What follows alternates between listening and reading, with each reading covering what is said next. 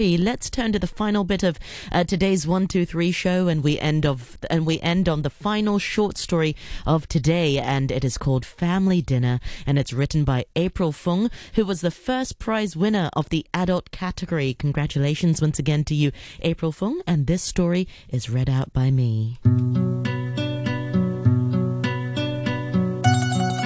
The September heat in Hong Kong is stifling.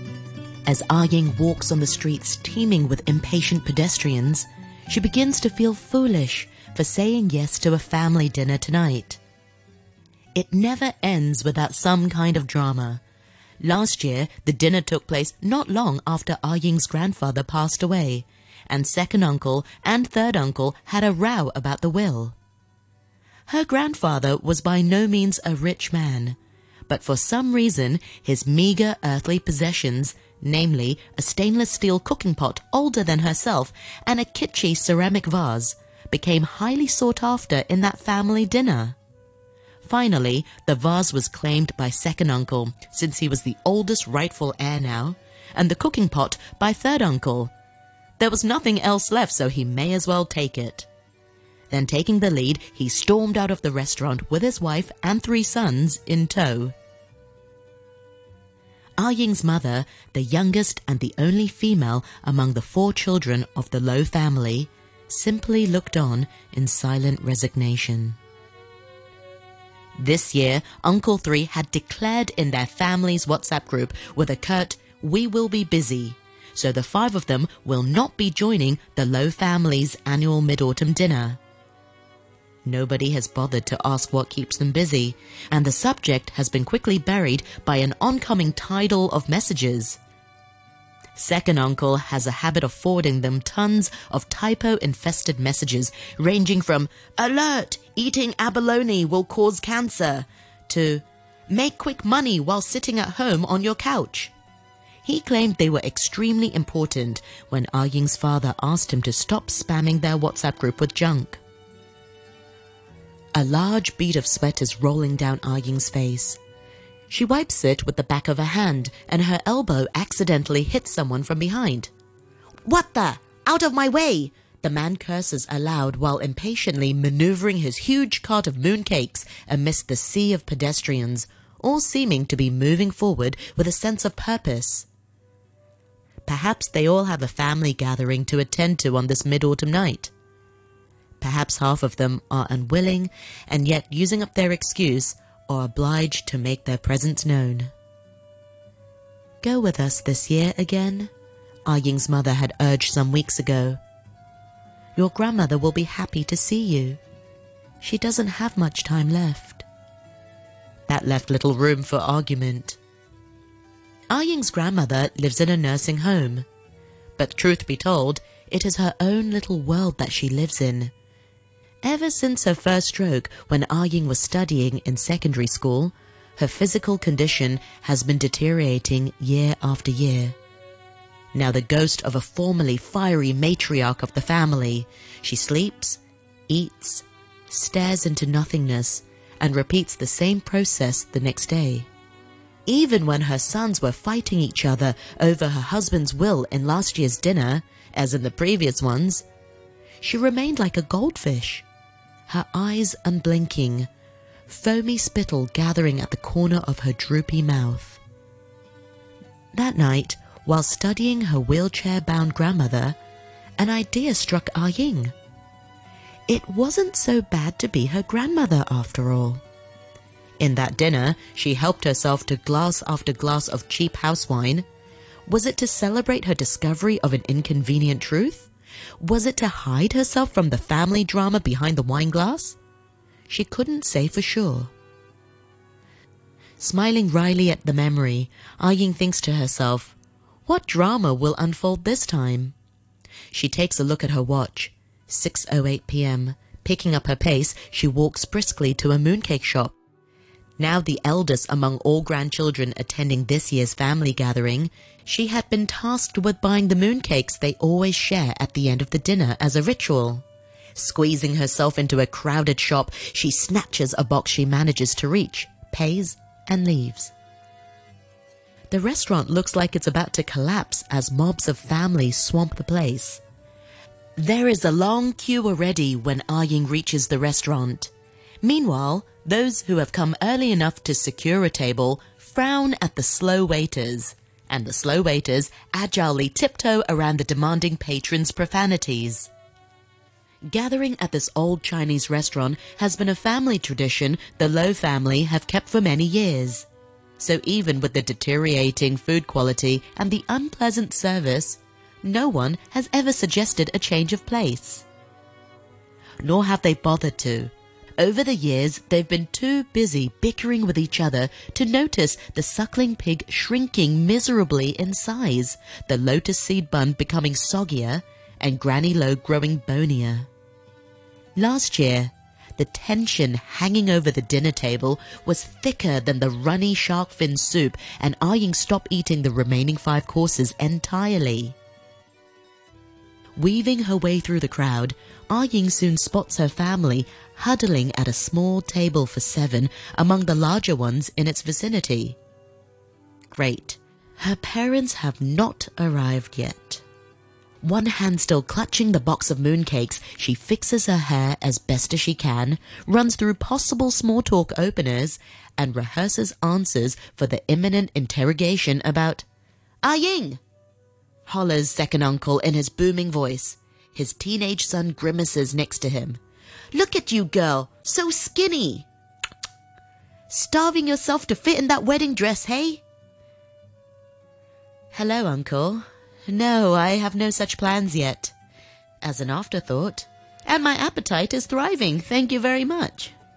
She chances a glance at her cousin, who's now smirking. Unable to think of anything else to say, she looks around, pretending to search for her parents. She asks no one in particular, "Where are my parents? They should be on their way. Let me text them." Busying herself, she lets out a breath she's been holding and sighs in relief behind her phone. It is halfway through their mid-autumn dinner, and Madame Lo is trying her very best to follow what the family are talking about. Locked up in the nursing home all year round and stuck in a body well past its prime, she is no longer the matriarch who used to make most decisions for her children. Her strokes have reduced her to the shell of a body that only gurgles and drools. Now, her children only talk to her in that sing-songy voice as if she were a toddler. She hates that. They think she's old and senile, and maybe she is. But her condition might be a blessing, though, when her family break into a cacophonous mess. No one expects her to step in when they are fighting over money matters, and certainly no one remembers what she used to say all the time. Leave your disputes elsewhere, and be thankful for the food on the dinner table. Her 4 children would then share the mooncakes she would buy with her small allowances from her husband. She presently watches the soap opera unfold. Her second son, as usual, is talking over the table, and her only daughter, demure as ever, is deflecting the questions shooting her way with half-smiles and half-truths. Meanwhile, her granddaughter is trying to suppress a yawn. Well, Ah Ying, you haven't once brought any boyfriend home. It's about time. Now where have you hidden him? Her second son probes again with a conspiratorial expression on his face. Ah Ying's mouth opens and closes like a goldfish. Leave the poor girl alone, Madame Lo wants to interject. Unfortunately, the only sound she manages to make is a small whine that instantly dissolves into a loud clattering of wine glasses. The table next to them is now occupied by a merry family of 15, and at least half of them look inebriated. Still, the attentive Ah Ying catches the slight contortion of her granny's face and swiftly comes to her side. "Gran, you okay? How about I get you some tea?" Without waiting for an answer, the girl puts a silicone straw into a cup of chrysanthemum tea, her favorite, and brings it to her mouth. "Easy, Gran. Don't burn your tongue." Madame Lo takes a sip, appreciating the warmth and the aroma of her favorite tea. If only her sons were half as attentive and her daughter more assertive. Madame Lo wishes she had said something all those years ago when she was not yet paralyzed, her voice still loud. Her old man. Where has that damn bastard gone? In her foggy memory, the family had said something about selling his things. What things? She cannot recall, but the man hangs on to his possessions like dear life, and certainly he won't let them. He couldn't have. Happy Mid-Autumn! Cheers! Another round of clinking of wine glasses from the family next to their little group pierces through her reverie. Madame Lo looks at the merry scenes of adults flushed from drinking and the kids flushed from running around the adults, and then at the unopened box of mooncakes in the center of the turning table. Printed on the box are smiling adults and children, each of them holding a mooncake that is too huge for her paralyzed mouth to take in. After 10 courses, 3 bottles of wine, and 100 grilling questions about her love life, the dinner had finally ended. Ah Ying breathes a sigh of relief. At least no one stormed out of the restaurant mid-dinner this time, she thinks as she maneuvers her grandmother's wheelchair in the streets. Since the night is still young and most people are still having family dinners, the streets are not as crowded as before. Her mind still reeling from the commotion in the restaurant, Ah Ying welcomes the cool night air and the silent company of her grandmother, whose head is bobbing sideways due to the bumpy road. They are trailing behind her parents and second uncle, who for once is not paying her any attention. Sometimes Ah Ying wonders what the embattled old woman is thinking. Does she know her husband is gone forever? Behind her emotionless facade, does she cry about his absence in her solitude confinement in the nursing home?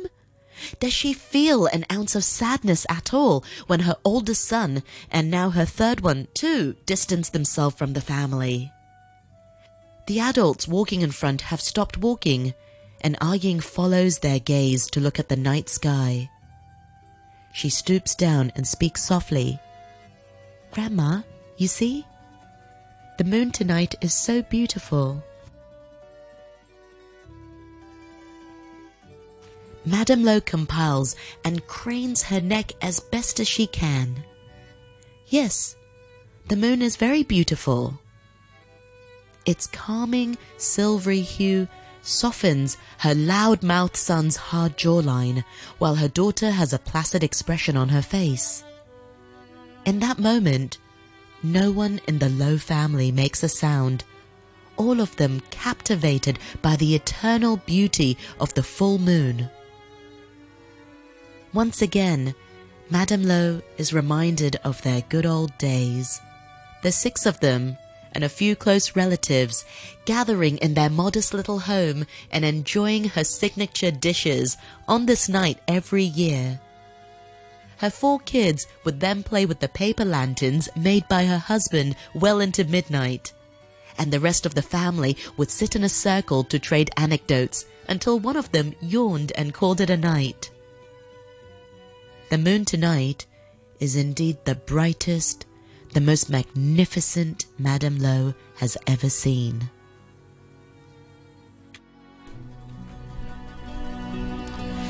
And that was me reading the story of Family Dinner, written by April Fung, who was the first prize winner of the adult category of last year's Top Story competition. Now, if you'd like to know more, feel free to visit the Radio 3 homepage, and you can find out more on our Facebook page as well. Don't forget, the theme this year is solitude, and the deadline for the entries once again is soon, very soon. It's in 2 days' time on the 27th of November.